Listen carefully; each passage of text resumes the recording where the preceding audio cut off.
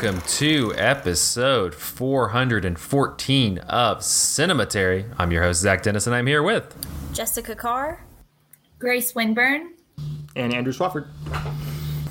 In today's episode, we're going to be talking about movies that we saw this week in part one, which is actually just going to be one movie this week because we're jumping in discourse. And then in part two, we're going to be continuing our Young Critics Watch Old Movies series with 1965's Faster, Pussycat, Kill, Kill, which I'll say with that inflection every time. I think you should say it while pronouncing the punctuation. Faster, comma, pussycat, exclamation point, kill, exclamation point, kill, exclamation point. I kind of wanted to say it in like an... I wanted to say it like an old British man. I just kind of be like, faster, pussycat, kill, kill. Like I was like a bad James Bond impersonator.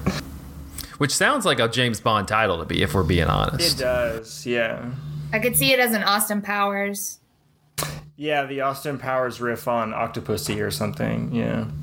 That'd be good too. I was thinking of Austin. We'll talk about that in part two. I was thinking about Austin Powers, though, when they were like karate chopping. It reminded me of Michael Caine going, judo chop. Anyway, that's a whole other thing. That's for part two. That's part two nonsense. In part one, let's talk a little bit about the movie sweeping the nation, the old discourse starter, and that is Nope by Jordan Peele. Is there discourse about this movie? I mean, I know that there's discourse about everything. Disparate opinions, but as someone who's not on Twitter anymore, I don't know how. I'm just saying discourse to just kind of just get this along. Really, I'm just moving this thing along, man. It's a train. So Nope follows Daniel Kaluuya and Keke Palmer's characters, who are horse trainers for Hollywood. They live in this love this word, a gulch in California. They live in a gulch, and while they're living there, there's a unidentified flying object that they see over their house, and so they try to get more and more information and figure out why it's there as the days go along. This also stars Steven Yeun, Keith David's in it for like 3 minutes, which is a crime, to be honest, and David Wincott. But I think everybody here has seen it. Who wants to jump in the water and talk about Nope first, or jump on the horse and talk about Nope first? I think we should preface for our listeners that we are an even split on this movie. We have two negative voices and two positive voices. So maybe we should first hear the case for the movie. Why? Grace or... No. I think we should do negative. You do negative first? Because... All right, hell yeah, that's how I like to go. Because I feel like we're going to be defending it for the whole rest of that time. Well, I wanted to give you your time. I need to have the floor, you know? Nah, I need to be locked and loaded so I have time to think about what the problem... Should we do it... What the problem is, Should we do it that way? Yeah. There's a visual joke. Happening here for podcast listeners. Let's poll our audience right now. Okay, we can start negative. Yeah, let's go for it. I will open the discourse here there's discourse. Yeah, someone who is like blissfully unaware of the actual discourse. Here's my interjection to it. So my take on the Jordan Peele oeuvre as it exists right now is Get Out, I think, is an amazing movie. I underrated it when I reviewed it on Cinematary back in the day. So maybe I will say the same thing about Nope later on. I don't know. Us, I mostly enjoyed, but felt like it did not even come close to the same level, mostly because of the way that Jordan Peele decided to just play in ambiguity in that movie. He did the whole marketing thing where he like marketed it as like the Rorschach ink blot. The movie means whatever you see in it, and I think that's just kind of like a dumb goal to pursue personally. And with Nope, I was kind of expecting a little bit more of that. I was going in somewhat pessimistic. This is the trailer doesn't look that good. I'm expecting this to be along the same lines of Us, where it's a little bit messy, not nearly as like pointed and thoughtful as Get Out, right? And I did get that. That is mostly how I feel about it. But the bigger, more overriding feeling that I was really surprised by is I was not expecting to be bored. I did not. I thought that it was very possible that Jordan Peele could make a messy movie. I did not think it was humanly possible for Jordan Peele to make a boring movie. And like, I just think this whole thing feels a little dull. I think that these characters are not particularly interesting. I don't think they're given interesting lines. I don't think the performances are particularly evocative, though I do think Keke Palmer is a great performer in general. I just don't think her character is given much to do here. And I thought that like the actual like visuals of it, the setting that we're in, and kind of like the dynamics of the images just felt very flat to me. Like, I'm seeing a lot of things on Letterboxd about how, like, you know, the spectacle is amazing and like every single shot feels like it matters and every image feels like a thing that Jordan Peele has like been mulling over for 10 years or whatever. But I like never felt like any of the individual images were all that inspired, really. It just felt like he was getting coverage for this kind of uninteresting set that's just like a flat plane, basically. He has Hoyt van Hoytema, who's done a lot of the recent Christopher Nolan movies. He did like Tinker Tailor Soldier Spy, very acclaimed. He's a great cinematographer. Great cinematographer. I don't feel like he gets that much to shoot here. I don't know. No, it's very expansive. I was thinking about how. I was thinking about it in comparison to some like kind of more classic westerny movies, or even something like Night of the Hunter, which utilizes space in like a sinister way, and I felt like that would have been better suited than like Hoyt van Hoytema going like, bah! It just all feels, and you know, it's a flat land, but it does feel all very flat and empty. And like, I thought that the way the plot kind of like unfolded felt a little flat and empty to me too. Like, the movie it's his longest movie by a lot. It's like over 2 hours and 10 minutes or something. It takes like 40 minutes to like show its hand and explain what it's even about. And then once it explains what it's about, you're kind of just seeing variations on the same scene on a loop for the rest of the movie. Like, these people were running around trying to take a picture of this thing. Did they get the picture? Oh, nope, maybe they'll get it next time. You know, like, I'm experiencing that scene over and over and over. And like, if I sit and mull it over, like, I think there are thoughtful things going on in this movie about, like, it's kind of a meta, it feels to me like kind of a meta textual thing about cinema. You know, you have this UFO creature that looks like a giant eye. You have these characters who are, they trace their roots back to the earliest days of Hollywood. There's one character, Stephen Yeun's character, refers to the aliens, quote unquote, as the viewers. And then there's like, these are all people who kind of like work in the sidelines of Hollywood, and they're kind of getting to be heroes here, and they have to like employ the help of a cinematographer to help them save the day, yada yada yada. Like, it's very movie about movies, but I don't feel like those things come together and congeal into anything particularly like firm or interesting. And B, I wasn't really thinking about those things or enjoying like what was actually happening on screen while I was watching it. So I was just like I left really deflated and disappointed, because like, I love Jordan Peele in all of his various projects, and like, even not liking Us a whole lot, it was still like a very viscerally like thrilling movie, and I just didn't get that from Nope. That's my opening statement. Yeah. Are you gonna defend it now? That's insane. That is so crazy. It's so crazy that you watched that and you didn't like feel excited about what was going on. That's just insane. I feel like people are watching different movies. I don't understand. Yeah, like, are you personally like scared of aliens in any way? So like, the idea of being sucked into like you just watched Event Horizon with me last weekend, Jessica. You know that I was spooked by an alien movie. Yeah, but that's hell in space. That's a little bit different.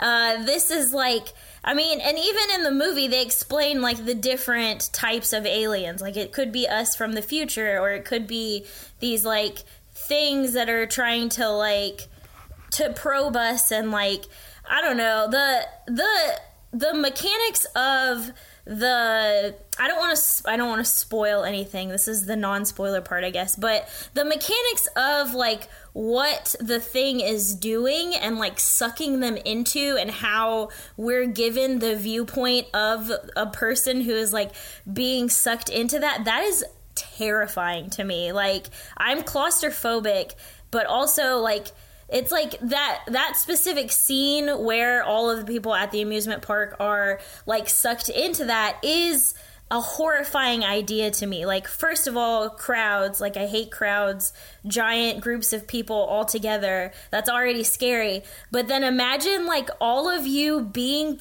like sucked into the air and being crammed into essentially like a digestive system, like all together, and like not being able to breathe and only hearing people screaming. I think that's and, like, scary to think about, and it looked kind of weird on screen, but I wasn't scared watching it happen. Like, I didn't feel like the movie works to create a scare. Yeah. It looked good on screen is like, I think, such an understatement. Like the sound design and like the way that we're viewing like this thing that is sucking people into the air. Like, I don't understand how you don't think that was like crafted like beautifully and done well. Like, it's, I don't know. I mean, like, I'm not going to say it's not done well. Like, it doesn't look good, because it does look good, right? But I think the affect of it matters a lot. And again, this is subjective. This is like people watching different movies. Your mileage may vary on like, you know, how scared you are by the concept while the thing is happening. But the only time the movie actually scared me was a fake out scare. It was there's a moment where like you think aliens have actually shown up. And I thought that was really scary. I love that. It was so good. That felt like that was such a good little like jump scare. I was like, oh, it's like, and then when he and swung then the off, movie I goes was a like, different that direction. feels like Peele. One thing that I really like about like his approach, and like it's also like in the naming of like these movies, is it's like our visceral gut reaction. Nope. Like, there are some people that have that fight or flight, and we're going to talk about fighting and flighting a lot in the second half. And then, you know, Get Out. It's a horror movie set in a haunted house. Like, you're yelling at the screen, like, get out of there. Like, I think that this still, like, had some trademarks of him, but I can agree that it, like, definitely wasn't very scary. But I also don't think that, like, a lot of alien movies that I've seen have ever been very scary.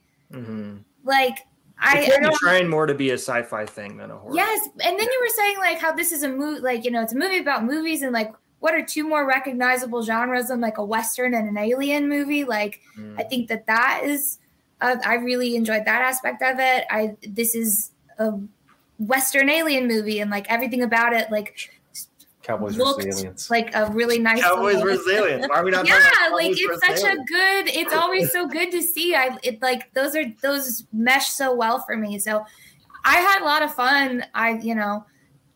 That's still like my number one takeaway is like, how fun. That was wonderful. Like, I really enjoyed myself. Great time at the picture show. Like, the discourse on Twitter is that it was slow, like you said, like the pacing wasn't there, or, you know, boring, like, but I didn't think it was boring at all. But the discourse is that it's slow paced, and people weren't getting it. They didn't understand. They said that they had to think more around it, and it's fun, right? No, it's fun, like listening to us, and it was like having all of this like extra and like very like layered and nuanced conversation, when meanwhile other people are like, I didn't even understand it. I had to think about it. Like, I think that Jordan Peele makes movies that demand you to think about them, right? Like, Get Out is a movie that like kind of invites you to immediately watch it again and like notice every single detail that's kind of seeding where it eventually goes.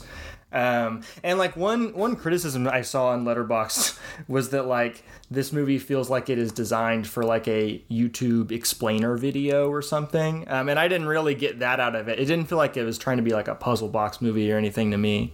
I could picture someone doing a little like, now the whole thing is like TikTok explainer videos. I see those on my For You all the time, and I scroll so fast because they're just going to rot my brain. But it would be someone pointing to Steven Yeun's red like nudie suit during the Starlight Lasso experience.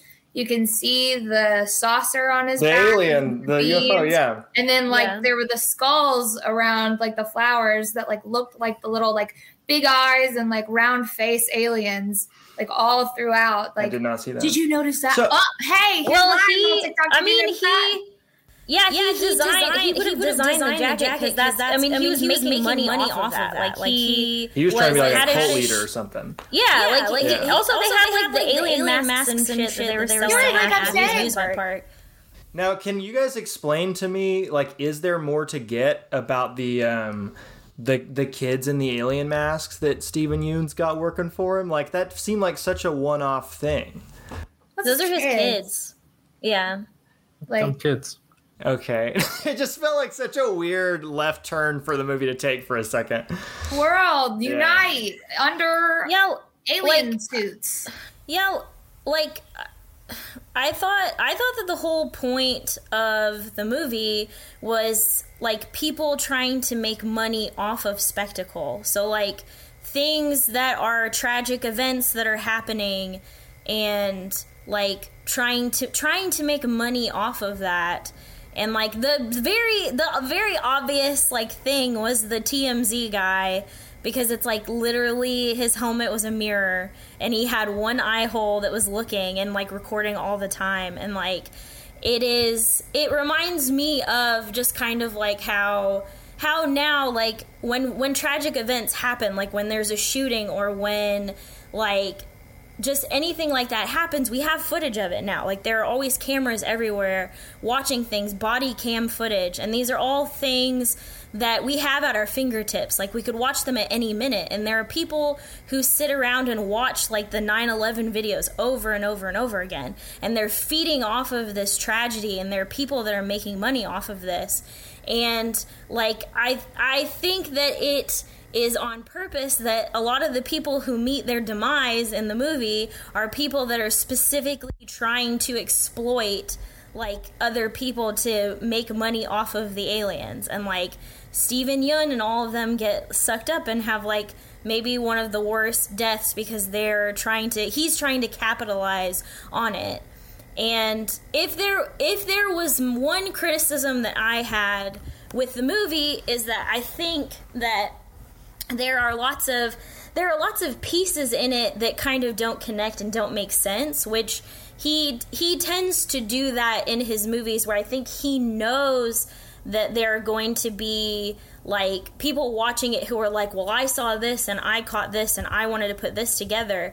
And like the animal thing just like didn't fully connect. Like the title cards with the animals' names, and it's like they're talking about the UFO like it is a predator, like it is a creature. And so the title cards are supposed to be each section of the animal and like either it like reaching its demise or like it preying on something. And so I was like, so I thought this was weird for a couple reasons. Like, one, the chapter intervals feel kind of like randomly placed.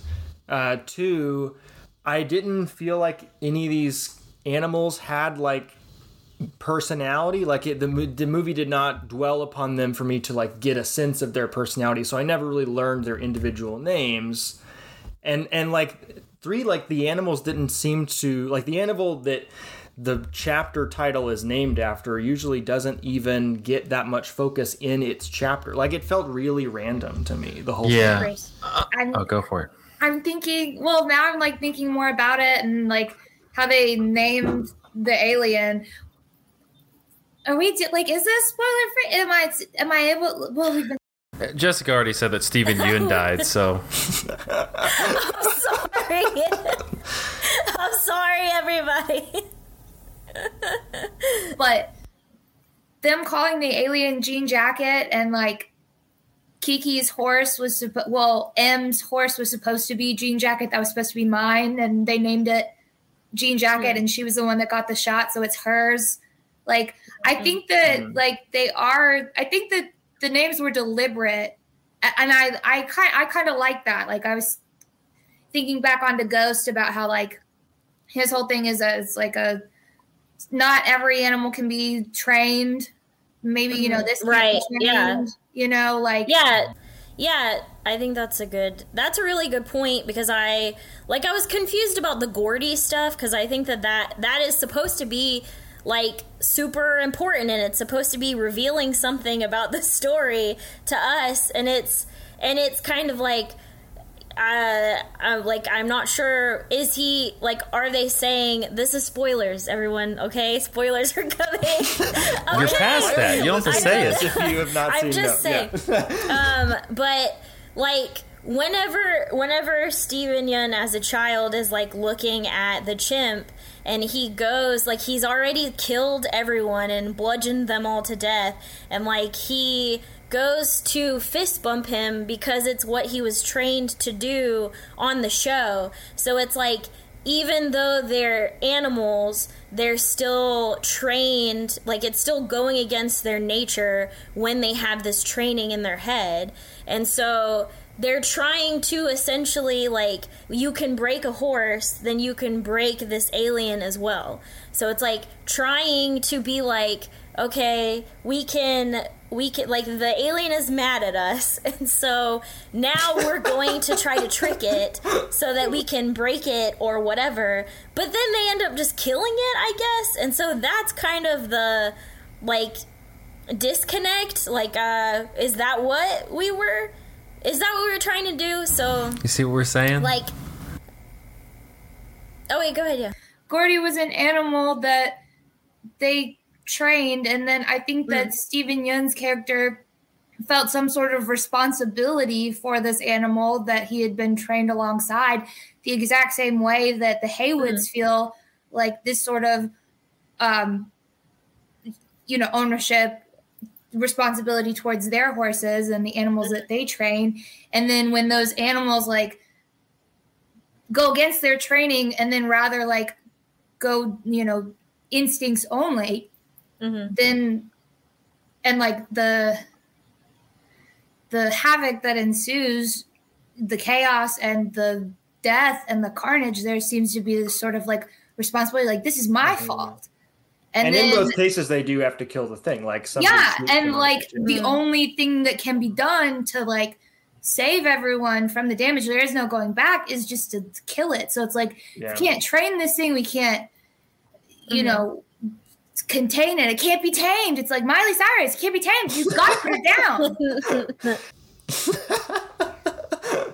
I'm curious, like, what to do with any of that, though. Like, is the movie straight up just, like, about animals and whether or not animals can be tamed? That seems like a weird thing for a movie to be about.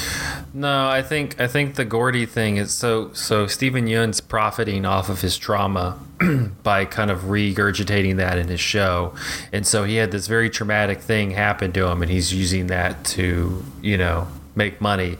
And the ending of the ending of the movie, you see after Keke Palmer's killed the alien, you see all the press people and the media people, like, showing up, and that's why she kind of looks at them first, makes the face, because it's literally almost like repeating the cycle where she's just gone through this very traumatic thing where she thinks that OJ's died, and is about to, like, use this trauma that she's going to have to become this whole, you know, media cycle that she's been kind of craving since the beginning of the movie, until OJ shows up, and that kind of, you know, breaks it to a degree. I did not. Yeah, that's a good point. I did not think about it that way. But, like, I think... Yeah, I mean, it didn't change anything for me. It's just, I understood what's going on. If we're talking about... I just think that the writing just should have been tighter, but it doesn't affect how I think that I enjoyed the movie. Like, I still think that it was cohesive enough and scary enough for me to be engaged with it. And I also enjoyed, like, the Haywoods together as characters, and, like, I've seen lots of stuff about, like, all of the characters being flat and, like, we don't know anything about them. And my only character that I have huge complaints about is Steven Yeun's character, because it's like, if we either need to be given, like, more or less of his backstory. Like, when we're given more of it, it's like, what caused, okay, so this child went through this extremely traumatic thing. What causes him to become a piece of shit? Like, I don't. What caused him to become interested in aliens? Yeah, like how do we get from point A to point B there? Well, I think he got interested in the aliens because he had been there for probably however long, and had probably noticed the alien, and so he's like, "Ooh, here, money." And how it was sticking straight up. I don't know if that was just an omen or something miraculous, like the a movie Shattered seems to Current be thing that he looks towards is like, this is some beacon, this is my hope, this is something that I focus on in the middle of a massacre, and it seems to have this sort of like special property that makes it just stand straight up. Well, it's like a bad miracle, which is the whole, that's like another part of it too. It's like something that happens that is not, it's impossible that it happened, but it is not good that it happened. And I thought that was like, that's a good point. There are lots of like awful things that happen that are unexplainable, that it's like, what is the word for that? I also don't know. Like, I think it's I think it's interesting. Tragedy? A catastrophe? There's a couple words. I thought Angelica Jane Bastian had a really nice review of the film where she kind of gets to the heart of how I felt about it. Thanks for asking, everybody. Where you could have jumped in at any where moment. she says that it's visually spectacular, but Nope has nothing to speak of, and that's kind of my overall feeling. Is like, the visuals are strange because, like Andrew, what you were talking about, it's this vast open space. I've seen some people, I don't know if Jordan Peele necessarily made this claim, but I've seen some people kind of call it like it's Jaws, but the shark is a UFO. And the thing about that is that it's ironic with a movie about movie making that they wouldn't make a little bit more of a decision to hide the monster a little bit more and kind of like really lean on cinematic tricks to really emphasize the horror and the spectacle of it. It becomes, which I mean, it has to be. It's literally it's a UFO, and so it becomes kind of a CGI show up there. But it's just kind of, I think it's just there's a lot of roads going on here, a lot of paths that I just don't think he finishes. And I kind of felt the same way with Us. I feel like Jordan Peele should find like either a writing partner or somebody else, because I think he's very obsessed with like creating all these pathways for different people that are all supposed to be like speaking to something and connecting with something and things like that, but then they don't connect to being a cohesive piece. Like that's what Get Out was great, because it was very tight, it was very contained. There wasn't any real room to like branch out too much. I mean, it has wild moments, but it's contained within that world. In this one, I think the big issue, which is ironic because Get Out's so tight, is he's so obsessed with everything outside the camera that, what's in the camera becomes jarbled, because he's kind of trying to make, I've seen all the different points he's trying to make and the symbolism and like that's great, but if you can't bring that all together into one thing and tie it with a bow, then what's the fucking point? And like so like the ending scenes, like that's fun, like while they're chasing the UFO around, like it's exciting, like Keke Palmer's great, Daniel Kaluuya's great, but it kind of felt like it was a lot of stuff thrown at you and then it ends, and I'm like, well, what the hell did any of it lead? Like what was the point of any of that? I mean, they survived. Like isn't that enough? They survived. Like that's, I don't know. I thought that the ending was so good. But I'm not made to care about them all that much though. Like I don't see the interest in these characters. Like where is it? Yeah. Their family's history going all the way back to like being the first like exploited image, and then they're the one taking the like now what would now be the most exploited image, of picture of an alien. Well, I mean, I think that is really cool conceptually, right? But like, name a personality trait that Daniel Kaluuya's character has. Stoic. Grumpy. Yeah, like it's just doing like the blank affect thing. No, he's not given. Nobody's really given much to work with, to be honest. Like that's what's very frustrating is they're all very good, and they're all. But I mean, like the points we've made, Daniel Kaluuya's not given anything to do. Keke Palmer's not really given much to do. Steven Yeun's not given much to do. You know, it's just like, and so they're all doing like a great job, but it's I think it's away from the text. It's kind of just like Keke Palmer's just having a ball, you know. Daniel Kaluuya's just kind of brooding around, you know. It's like it's great, but then it doesn't do anything. I disagree. It's so nice whenever you have like a horror movie protagonist that is like, nope, absolutely not. Like instead of them like trying to be the hero, they're like, I love that he just like falls asleep in the truck because he's like, I'm not going to try to get out like of this vehicle while this thing is like flying around. Well, I feel like he also acts that character in Get Out, but the character in Get Out has so much more personality to him. Like, yeah, I feel like I know that guy, you know? I think that one of the things that I thought about that I was confused about the choice is that, like, Jordan Peele likes to do this thing in his movies where the, like, main protagonist, like, we're given a flashback of them having like a traumatic moment in their childhood, and when it's revealed in the movie, we get some sort of insight to the connection in the plot that is going on and how it impacts them. But that flashback is given to Steven Yeun's character, and I don't understand like that. I don't understand why that was the case. Like, if it was given to Daniel Kaluuya's character, then maybe you would feel more connected to him, and you wouldn't have this like, well, I don't really care if they survive or not. Well, Daniel Kaluuya's character is given, like, he's established as a guy who's grieving because in his first scene his dad dies, and like that is sort of the dominant like part of his character for the rest of the movies. Like in both cases, in Steven Yeun and Daniel Kaluuya, it almost feels like we're using trauma as like a shorthand to a character or a personality, but are not actually seeing the character who was traumatized, right?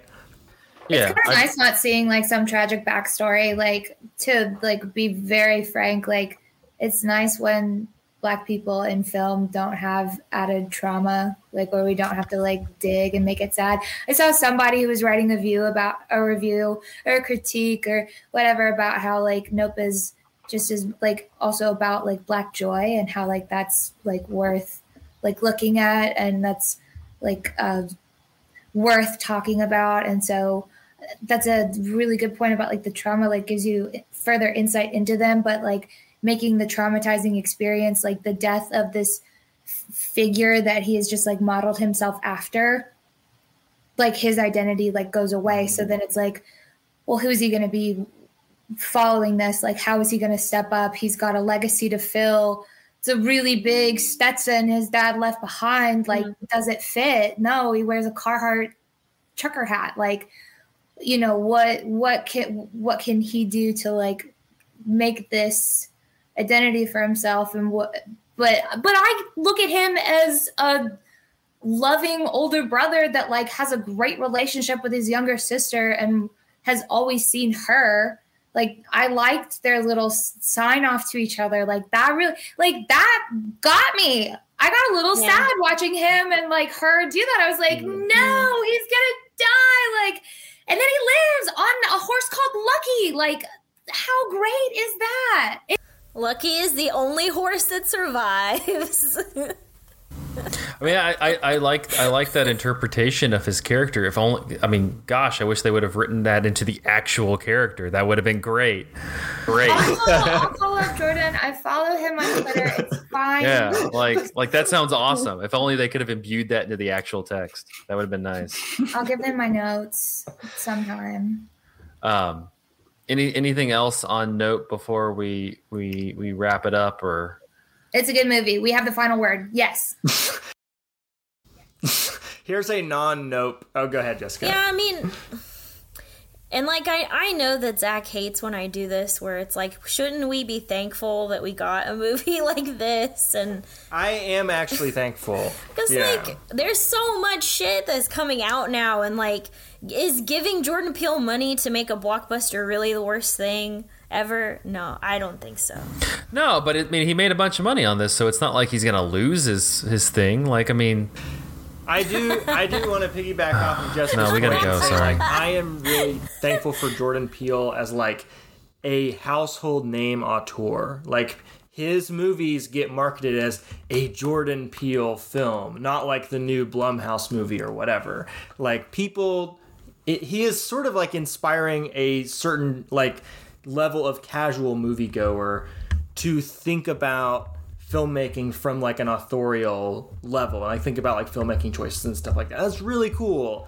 It's really, really cool, and I'm so glad that we have like original standalone blockbusters that are giving so much creative control to a filmmaker like Jordan Peele, right? And I definitely want to see where he goes from here, because I think he's a talented dude. The movie this year that he's involved with that I'm more excited for than Nope, though, is Wendell and Wild. The Henry Selick movie.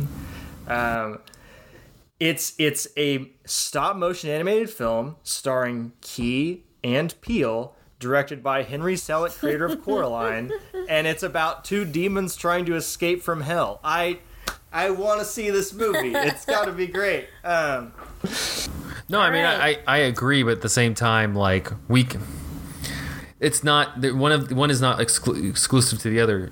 It's great that Jordan Peele is making these movies, and it's great that people are showing up for original entertainment.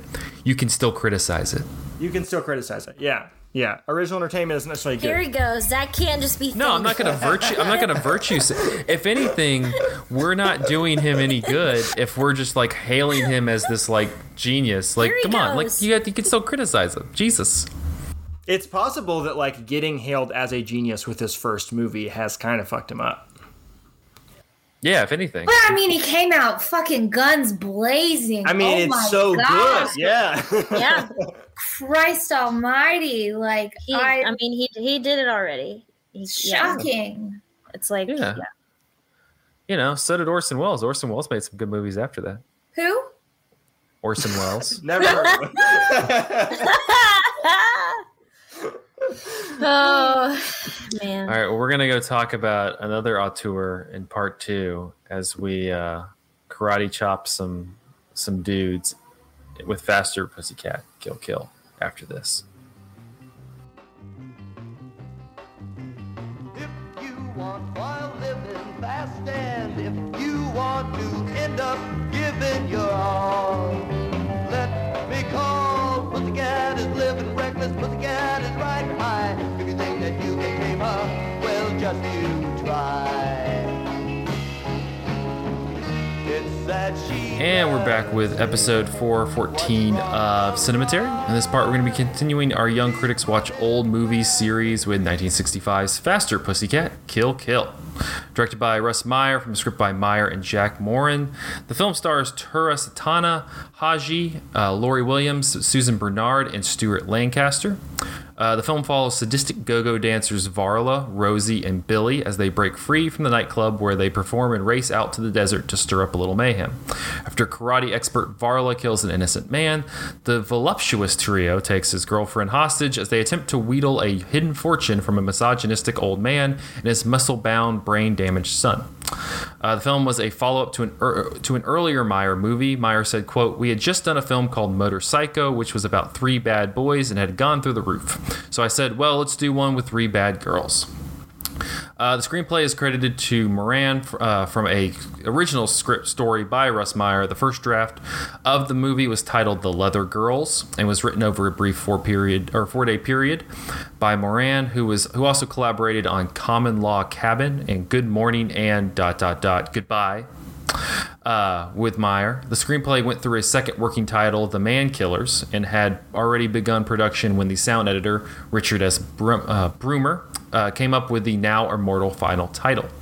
Although neither Moran nor Meyer overtly cited any previous or prior works as inspiration, the plot has been called a, quote, loose remake of The Desperate Hours, or possibly The Virgin Spring by one film critic, and, quote, a pop art settling of Eumenides by a classical scholar. So, very classical, mythology in this. Laurie Williams, on being cast in the movie, quote, Russ didn't want to hire me because he didn't think I had a big enough bust. I said I could use push-ups into my bra, which I did. He didn't know whether it would work, but then in rehearsals he finally said, okay. I kind of did my part like a cartoon, like the rest of the film, bigger than life. Russ Meyer, on working with Tura Satana, quote, she had a substantial bosom and wasp waist. She had the capability of dealing with the martial arts segments. She was recommended to me by Haji. She made it clear during the shooting that she didn't like didn't like my discouragement of connubial bliss on my time. I didn't want something to occur that might make one of the participants quit and end up on a bus, leaving me up the river. She told me she couldn't work under those circumstances, that for that length of time she couldn't work without men. She knew I didn't like that. She said that she couldn't function without sex. I said, okay, you, not me. I asked her if there was anyone on the crew that she wanted. She looked over to the assistant cameraman, and I walked over and asked if he would like to go to bed with her. My only request is that she only do it once a night. I wanted her to be fresh. She said, okay. Years later, I asked him if it was once a night, and he smiled and said, no, it was every hour. Tura was very much in charge of during Pussycat. Women have found the movie to be fun and attractive. Most of my films are directed to the one-armed viewer. She is a very strong woman, and because of that, the film has found a lot of female fans. I think women today feel a lot better of her taking charge and maintaining control of the situation. Women have come up to me in England and New York and have said, quote, it's about time someone did this. Well, it was made over 20 years ago. Meyer, on the appeal of the movie, quote, Pussycat has lived, and I've been with it all over in Russia, Germany, almost every country, really. Filmmaker John Waters said that this movie is his favorite film of all time, saying, quote, beyond a doubt, the best movie ever made. It is possibly better than any film that will be made in the future. In 2021, the Walking Dead star Norman Reedus announced that his production company would be making a television series version of the movie. Quote, I've been watching Russ Meyer's film since I was a kid, wearing my Faster Pussycat Kill Kill shirt to school. It's safe to say I'm beyond inspired by Russ's style of filmmaking, and I'm over the moon excited for the opportunity to reimagine this story for the modern world. Do we have to do that, though? Yes. There's no need to reimagine. That's the world we live in, y'all. It's right there. Variety 1965, Faster Pussycat Kill Kill is a somewhat sordid, quite sexy, and very violent murder, kidnap, theft meller, which includes elements of rape, lesbianism, and sadism. Why do you have to mention that there's lesbianism? Wait, where is the lesbianism? I don't remember. Are you kidding me? Rosie was a lesbian. She was in love with Varla the whole time. Clothed in faddish leather and boots and equipped with sports cars. Some good performances emerged from a one-note script via very good Russ Meyer direction and his outstanding editing. And in 1995, Roger Ebert said, take away all the jokes, the elaborate camera angles, the violence, the action, and the sex, and what remains is the quintessential Russ Meyer image. A towering woman with enormous breasts who dominates all the men around her, demands sexual satisfaction, and casts off men in the same way that in mainstream sexual fantasies, men cast aside women.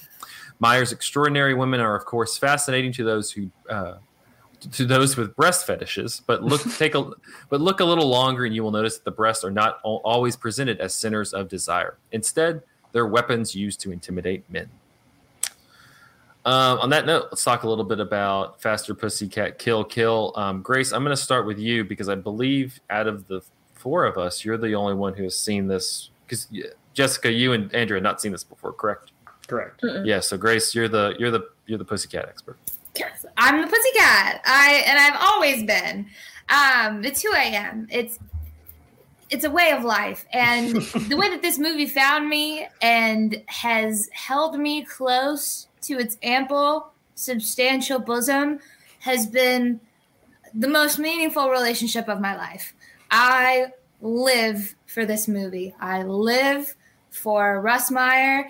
I love his philosophy. I love the way these women look. I aspire and admire every single frame. I worship at the altar of hot electric sex. This is incredible. This movie is everything. Sex. So I will not hear a single word about how it exploits women, how it's the male gaze. I don't give a fuck. It's not true. Think critically for a second. This is it. This is everything I look for in a movie. It's violence. Every line is a line. I mean... What is that? And also, like... No, you're right. Every line is a line. Every line is a line. That's my favorite thing about right. it. Yeah. It's She's true. right. Yes, of course. And as a proud Italian American woman, I am like very happy to like see myself so well represented. I don't think that what Hadji does is like a caricature or like a parody. I think it's like very critical and very well thought out portrayal of this a Rosie character, you know? I couldn't tell she was supposed to be Italian. I was She's trying to Italian. figure out She what says, I'm going to ethnicity spin was a supposed dry to be the you. whole That means time. I'm going to spin dry you. Thank you for that translation. Man, I'm glad that you were not offended by that, because that accent was like, I mean, because Hadji is played by an Asian woman, so it's like, I was like... I guess that's why I was confused. Like, there felt like a mismatch. No, I mean, between- she studied. I read that she like took acting classes. You know, she didn't. You know, I read she it on her didn't- IMDb. Hey, I so- wrote it on her IMDb page. She studied under Maslow. Like she, you know, or not Maslow. What is it? Maslow hierarchy. of Maslow. What's the one? What is it, Mavis? Maslow's Maslow- hierarchy of what? needs. No, Hey, not so- that one. It's He had other hierarchies? Stanislavski. Oh, okay. That she How many studied that. hierarchies can you have? That's Grace, question. So Yes. going back to the thing you said about like, I do not give a shit about the arguments about the male gaze in this movie, or exploitation or whatever. Now I'm not going to make that argument because I agree with you. But like, what would you say to that argument? Like, what's the I would debunking say of that? yes, these women are beautiful. They are stunning. Like there's no question about that. And I think that the way that the camera looks at these women is exactly how Russ looks at these women, is exactly how Russ Meyer looks at them, in this sort of like, that is beautiful. Like that Like is art. worshipful. Yes, there's definitely this she is a god. There's this like goddess worship aspect to it, which I really like. I would also say that like, yes, these women are beautiful. Yes, their looks, you know, are they use them to their advantage. You know, yes, you're looking at me, but it's like you're looking exactly where I want you to look. Mm-hmm. I still control that.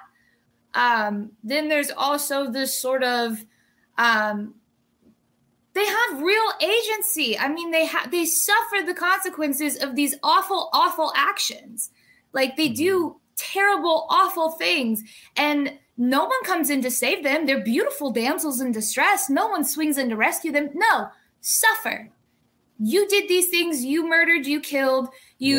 All because you were. What was it? You got the hots for the long green, like because you want money, and you're gonna suffer for that. Like your greed is your own downfall. And I didn't expect the like movie that. to kill them off. I thought that was kind of shocking. Well, yeah. I mean, what are they gonna do? Are they gonna ride off into the sunset? I mean, Yeah. it's still like a story where like bad things happen to bad people. Like Mm-hmm. they're fun to watch, and I'm definitely rooting for her. I'm like, yeah, knock his lights out. You know, yell at him, karate chop him, stab his ass. Like, Yeah. And like all those, that whole family they run into is like just chock full of like weird bad people too. I mean, I guess it's mostly the dad who's the bad guy, and like the one son is like he can't really help what's going on, and the other is like maybe a bit more morally conflicted or something. But like the situation of this movie of like this group of people meeting this group of people, it feels like It's funny, I'm wearing a Texas Chainsaw Massacre shirt right now. It's like if the family from Texas Chainsaw Massacre just like met another family from Texas Chainsaw Massacre and just like ruined each other's lives. Maybe that's the show that Norman feels Reedus like the is going to make. It's going to be like a dynamic sitcom, and it's going to be just two terrible people, you know. Oh God. But yeah, Jessica, what did you make of the movie? So I'm not really like an exploitation film kind of gal. I less so than Grace. I'm kind of like I don't think anybody's on Grace's level. Watching like lots of like violence and sex is not my fave thing in the world, and not how I am like, yeah, this is a great way that I want to spend my time. However, I do think that I think with this film specifically, like I agree with Grace on how empowering it is for women, and like specifically women of color, because like 2/3 of the leads are women of color. And so that to me was like blew me away. Like I was like, this is an older movie and there are women of color who are in a gang who are like kicking people's asses. Like that's kind of insane, to be honest. And I was like very captivated by Varla, and like her character is just power in a person. Like it is like she's given so much power and so much control, and it is like in all of the ways that she is shot and in all of the ways that people look at her, like it is like she is like demanding the attention of everyone. And yeah. Exactly. And like I read that Tura like improvised a lot of her lines. Like she played a huge part in writing the lines for her character. She became the character, and they gave her an opportunity to do that, which is also kind of insane for the time. Of the women in the movie had a lot to do with the way that the movie was made, and they were given room to creatively partake in the process of making it. And it was so interesting to me that I was like, I literally could just watch a movie about how this movie was made. That's how much I like how interesting all of that was, because it like seems like something that didn't really happen at the time. And like Varla's character is very strong and empowered, but it's also very cool to learn that like Tura like had a martial arts background, and they let her like do her own stunts and like be a part of it in that way too, which is also just so badass. Like that part of it was very cool too. Yeah, I think I was looking a little bit on, or I think I came across it in like a Letterboxd review, but Tura, this was kind of like she did mainly like exploitation films similar to this, and this was kind of like her thing, like beating up a bunch of people, predominantly men, was kind of like the thing that that was her whole brand. Yeah, that was her whole brand going on. And yeah, it's very interesting to kind of see, like there's such a stark difference between all three of the characters. You know, they all very much have like very vivid but different personalities, all like kind of going for the most part to the same goal. Like Grace, you mentioned Haji's character, is kind of doing a completely different thing than like the Laurie Williams character, who's doing a completely different thing than Tura, and it's kind of fun. I think it's like a perfect like marriage of the three characters all kind of coming together, because you have all that, and it creates all of this kind of, like I say chaos, not in like a bad way, but like this great chaos between like what you're describing, Andrew, where you have these people that they're coming in contact with and them, because just the chaos of all those personalities compared with that, it's just like that's where a lot of the fun comes from. And I had the one review talking about it's a one-note script, but a lot of what's great about it kind of is less about what's actually on the page and more about just how these characters are engaging with one another. You think of like, well, I think somebody mentioned that Tura's every line that she says in this movie is a sexual innuendo. She never says like a normal phrase. Everything is a sexual innuendo, and it's less like how clever it is on the page, and it's more just the way she says it is great. Well, no, well, just the audacity. well, and she just says it with like fucking swagger too. Like you think about the whole scene when she's seducing the one brother there, and like it's funny how he like completely switches like 20 minutes later, but like in that moment he's just like, yeah, I mean, I'm powerless. I'm sorry, I'm in love with you. She casts a spell, and like there's such like I said this to you earlier when we were talking about Beyond the Valley of the Dolls, how there's like there's a poetic nature to these lines, a lyrical nature. Mm-hmm. It's musical, it's like scatting, it's improv, it's so clever. When they're doing the timing trials and the Tommy and the girl, they drive up. He's like, you guys doing some timing trials, you know, how fast were you going? She's like, we know how fast we were going. You could time that thing with an hourglass. Like, was someone talking about my figure? Like, it's so, like, they're listening. Like, it is so much less about, like, what's less on the, it's less about, like, the dialogue that's written, but it's how these actors are listening. There's a musicality to it. Yeah. And Grace, like, I know you're also a big fan of Elvira. And I feel the same way about the script for Elvira, Mistress of the Dark, right? Like, this is a very specific type of writing and type of dialogue that I feel like is almost like a lost art or something. Like, are there like a large stable of movies for you that like have that kind of writing to them? Like, is there a way that you would describe it? I mean, it's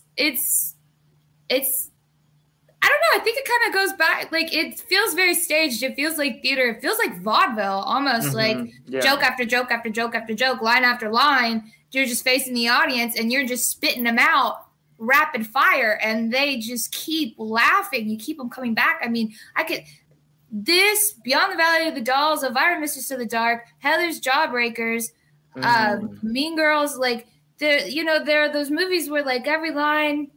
Romy and Michelle's high school reunion, like I almost said High School Musical. Romy and Michelle's high school musical. That'd be great, but it's like there's definitely this style, and it's definitely one that. How many times can I say definitely not Rain Man, definitely not Rain Man, but there's this style that I lean towards and that I like to pick up on, and it when it hits. It's firing on all cylinders, and it just makes it just electrifies me. Yeah, there's definitely something with exploitation movies that it kind of is speaking a different language than than most movies. Like, you can't really go in and assess this movie like you would something like Elevator to the Gallows that we talked about last week. Those are like working on completely different frequencies, and exploitation, especially, it's to a degree like looking at a genre movie. But I also think that it even has more of a different lens that you have to look at, because nothing being said is like remotely serious. It is literally kind of speaking its own language here.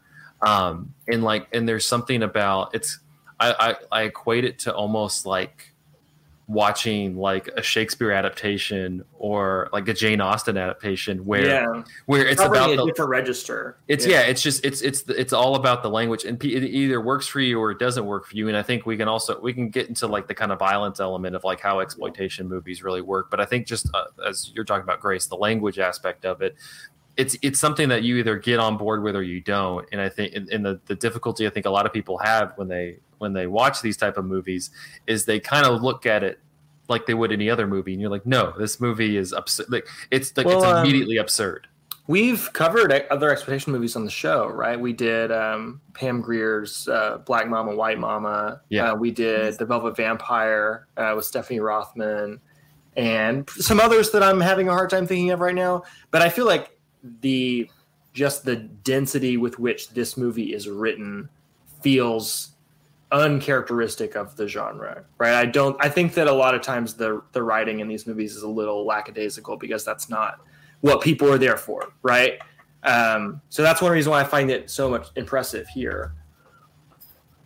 Yeah, your pizza's here, ma'am. Oh, yeah. No, I can't pay you. Yeah, it's like they really did not need to go as hard as they did. Well, then after a while, it just becomes like impressive how much they just keep it going. Yeah, Like the fact that you get to the climax of the movie and she's still spitting out sexual innuendos is incredible. yeah. Like with her dying breath, she might as well have said a sexual innuendo. It'd been great. Let's just also talk real quick about like the violence element. Jessica, you mentioned before that like that's always the violence and kind of the how female or other characters are portrayed in these movies is kind of a touch point when it comes to exploitation movies. That's what kind of made I think our discussion around like Pam Grier interesting, just because she definitely was kind of somebody in her own realm when it came to that. And it's similar. It's kind of the same here. When you look at when y'all look at the violence in this movie, it's less, it doesn't have the, it's not as like vivid violence as like some of the Pam Grier stuff where she's using guns and there's like blood spattering all over the place. And it's much more like on the Tarantino spectrum of things. This one is almost a funny one because there's violence, but it's not as grotesque. They're karate chopping people for the most part. There's a knife. Yeah, they There's use a knife, a car. The car one is like super funny. Really like because that they're one. just Yeah. like mowing people down, like just driving over them. And I love whenever she is like trying to kill the dude with the car, and he's like using his muscles to just like try to push it away, and it's such a cool scene. Well, it's like you're also cutting back and forth between these like really close-up shots that make it seem like they're having sex while she's doing it. It's the ramming, this Yeah. car, like Yeah. penetrating. well, there's the one that was great was when they're walking by the train and the train just goes and then it cuts over to them like close to each other and then it goes. It's great. It's stupid. I loved it. I like the violence. I think back to that opening monologue where it's, violence contained and then it gets like really like, I kind of want to like plug my ears. Like the dialogue gets a little skin crawly where he's like contained in like the supple flesh of woman. It's like, ugh. Yeah. Okay, great. Like I'm very uncomfortable in my own body that contains all this violence, but it's like soft, easy, smooth, like violence with a curve to it, like curves in all the right places, like it's suggested violence. I don't necessarily want to co-sign this philosophy, but like the way that I understand it, going back to what you were saying, Grace, earlier about like the movie kind of like looking up at the power of women or the beauty of women and kind of like worshiping in awe of them. It like, I think what the narration is kind of implying is that like women are so powerful in this way. If they were also like cruel and violent, they would be like this unstoppable force, something like that, right? I don't know. That's a thought. That's a world I want to live in. I'm actively campaigning for. What a brand! I am a brand ambassador. Unstoppable, but like Grace said before too, like there is punishment for them as die. well. Like they die, and the only woman who does survive is the innocent one. Like it is the one who didn't partake in all of the other stuff. Right. Actually, both of them are sort of seen as the innocent ones. Like there is kind of the ones that survive. There's a morality tale-y element to this, which is weird. And Grace, you and I have talked about Beyond the Valley of the Dolls. I struggle with that movie because of how fun I found it when it was like up. And then it eventually is like, but all that stuff is actually like bad and depraved though. Like it, and I'm sure it's done somewhat tongue in cheek, right? But it just feels like this weird disconnect that I don't need. And in Beyond the Valley of the Dolls, anyways. Well, it's such a, thinking, kind of bringing in like more modern discussions. You see people get going on like, and it's been since he started his career, get going on like Tarantino because they feel like his movies are like, it's like it's promoting the violence. Like, oh, like you're going to watch Pulp Fiction and be like, I want to do that. And so like, it's almost, it's kind of a weird dissonance between this, which is like I think we can all agree that the three women at the center of the movie is who everybody wants to be. Like, they're the coolest characters in the movie.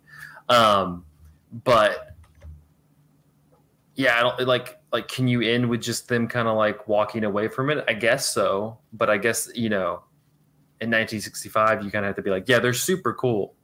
But do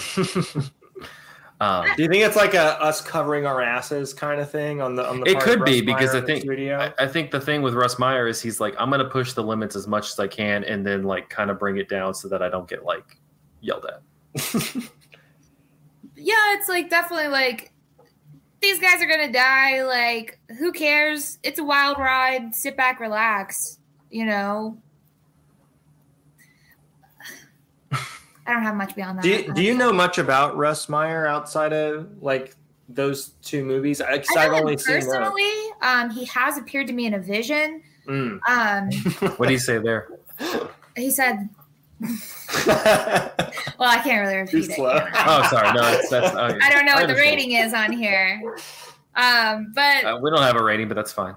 but what I do know about him, I think he put his wife in Valley of the Dolls, and so it's nice to see a legacy of Hollywood wife guys, a la Rob Zombie. Like, that's really fun. I just think he was a guy that just really like loved movies. I think I've seen bits and pieces of Super Vixens. He's also a guy that like really loves to like support like sex workers. Like, a lot of these women in his movies were go-go dancers, porn stars, sort of these women on the fringes of entertainment, like John Waters tend to pull from. So I see that in him, and I know that about him. I just really respect anyone that is so bold as to like really put themselves on display. Like, this is me, this is what I like, this is what I like to look at, and I know we all like to look at this, and this is great. It's kind of sex positive. Like, there's definitely like that sort of, I look at it that way. I don't think that there needs to be a reboot, and I don't think that our more modern audience could handle it, because everyone is so like, I don't care about like sex in a movie if it doesn't advance the plot. Well, sometimes sex is just sex, like, and that's what he gives us more often than not, or do people look different to you when they're horizontal, to quote? There's so much to this, that, and to Russ and to his legacy, that like really speaks to me as sort of, I guess, like a repressed woman that's like opening herself up and then empowering. A lot Catholic. A lot. Got my rosary on. So Also, like, I also just wonder, like, the reason why they have these like exploitation movies is because it's like stuff that they didn't have in movies before. Like, they weren't allowed to have violence in movies, and they weren't allowed to have sex. And like, we live in a world where you can get those things literally at the click of a button. So like, it just doesn't seem like it would make the same sort of impact. So like, why is my, and I think a lot of people don't see the appeal of that. Like, I have a hard time putting myself in the period of history where I've just experienced the end of the Hays Code, and then all of a sudden in America there's just like porn theaters in every city, right? Like, that would probably be a thing that people like wanted to do because they like didn't have access to erotic images in the way that people do today, right? Like, that would be a huge, I don't know, like new sensation, I guess. That's interesting, because then like all the morality stuff, like, could that just be like that holdover of like, it's okay, here's the Hays Code, calm down? Yeah, it's like they're putting their own Hays Code on it. Yeah. Well, it's kind of differentiating. Like, Russ Meyer's kind of going like, so it's a little bit of porn, but it's also cinema. Yeah, I think he said he was like, he got like a NC-17 rating for Beyond the Valley of the Dolls, and he's like, if I had known I would have gotten that, I would have put way more sex and violence in it. Yeah. He's also interesting because he brought up a lot of filmmakers. People like Martin Scorsese like worked under him, and so because there was such a low, it's not like like today you have somebody who makes like an indie movie or maybe directs some like television or something like that, and then goes on to like, you know, make a Marvel movie or some sort of bigger movie. Like you're kind of getting thrown into the wolves there to a degree, because you're going from something a little bit smaller budget into a giant movie. And Russ Meyer, like, because these B movies that he were making were kind of low fruit. It wasn't like anybody was expecting a lot out of them. Yeah, I know. That was two you had. Was expecting much out of them. It allowed a lot of filmmakers to also kind of learn the craft, but learn how things fucking operate, you know, like learn how to like run a set and do all that kind of stuff. And so it was like, he also had this like cool pipeline of filmmakers learning how to just make a movie happen. So that then as they moved on to larger careers, they had those like basic skills down because they learned it while working on these B pictures and moved on to like, you know, big movies.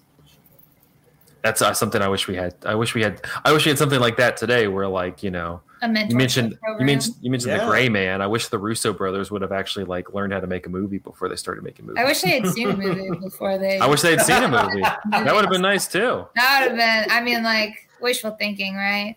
Yeah. So, something to mention as well. Yeah. Any last thoughts or any last fetishes that you would like to get off your plate from? Who's everyone? I mean, is this too easy of a question if I ask who's everyone's favorite pussycat Varla in this movie? Josie. Yes, too. It is too. Nice. No. Varla. Like Varla's, Varla. like her bosom could be the second character in the movie. Did you guys notice how anytime she was in, like, she was never like fully, like, no. I don't know, she took up so much of the frame. It's like you said, like very commanding presence. Like, I really enjoyed that. And as someone who regularly communicates through yelling, I also really loved her delivery. Yeah. So yeah, definitely Varla's a standout for me, but I fell in love with Rosie. And then Billy for me was just, she was fun. She was light. She was pretty. She was blonde.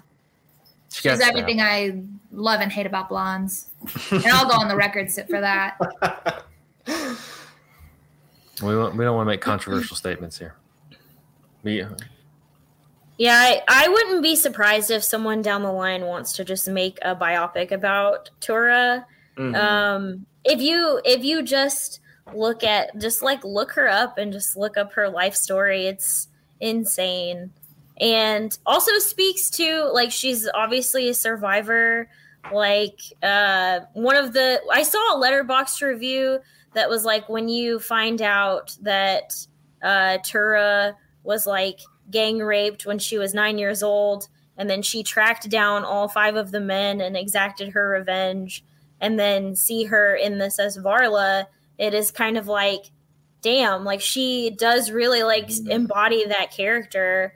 And she had to, so like after that happened, she learned martial arts and tried to become like able to do like self-defense and that sort of thing. And then whenever she was, I think like 15, her parents tried to marry her off to a man, and they married her off to a guy when she was 15, and she ran away from him after 9 months and then fled to California.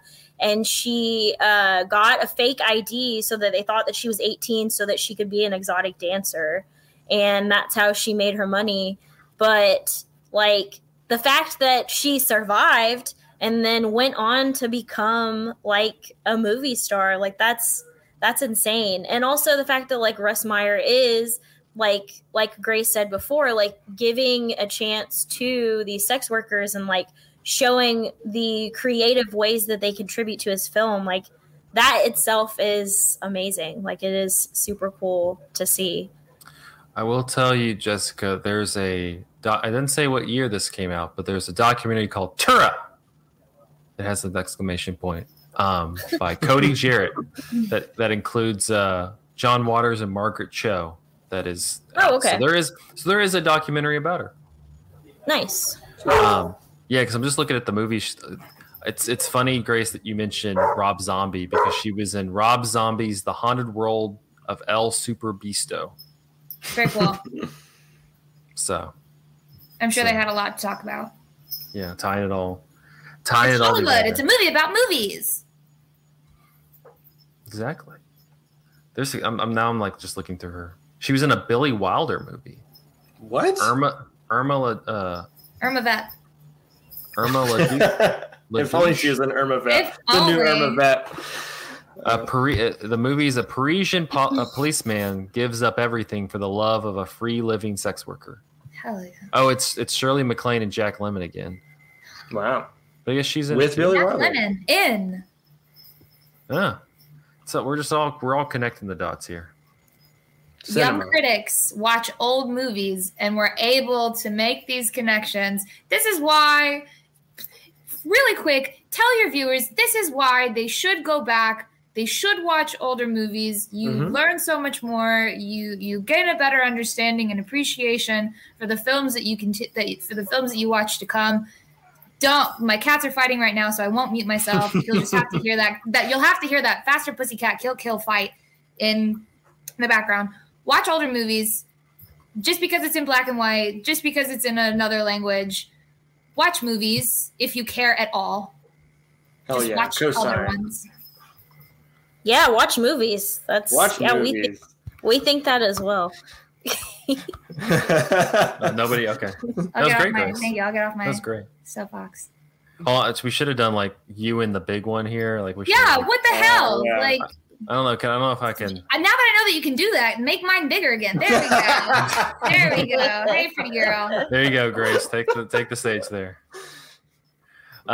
All right. Well, that'll wrap up this episode of Cinematary. You can find us on Facebook at facebook.com/Cinematary, on Twitter and Instagram at handle @Cinematary, and on Letterboxd at letterboxd.com/Cinematary, where we post all 2 movies that we talked about in this episode.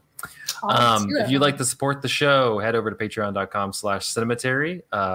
Whether it's $5, $1, we have a few $10. We're always happy to find support for the show. Thank you to our supporters, Kim, Chad Newsom, Corey Willingham, Candace Sisson, Ron Hayes, Teresa Marsathi, Titus Arthur, and Tyler Chandler. We appreciate your patronage.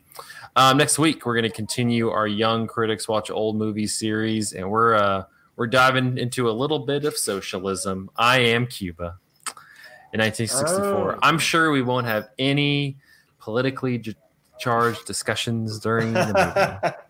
I'm sure it'll just be like this movie, And then the week after that, we'll be getting into some John Waters. So it'll be a whole. Who all is on the I Am Cuba episode?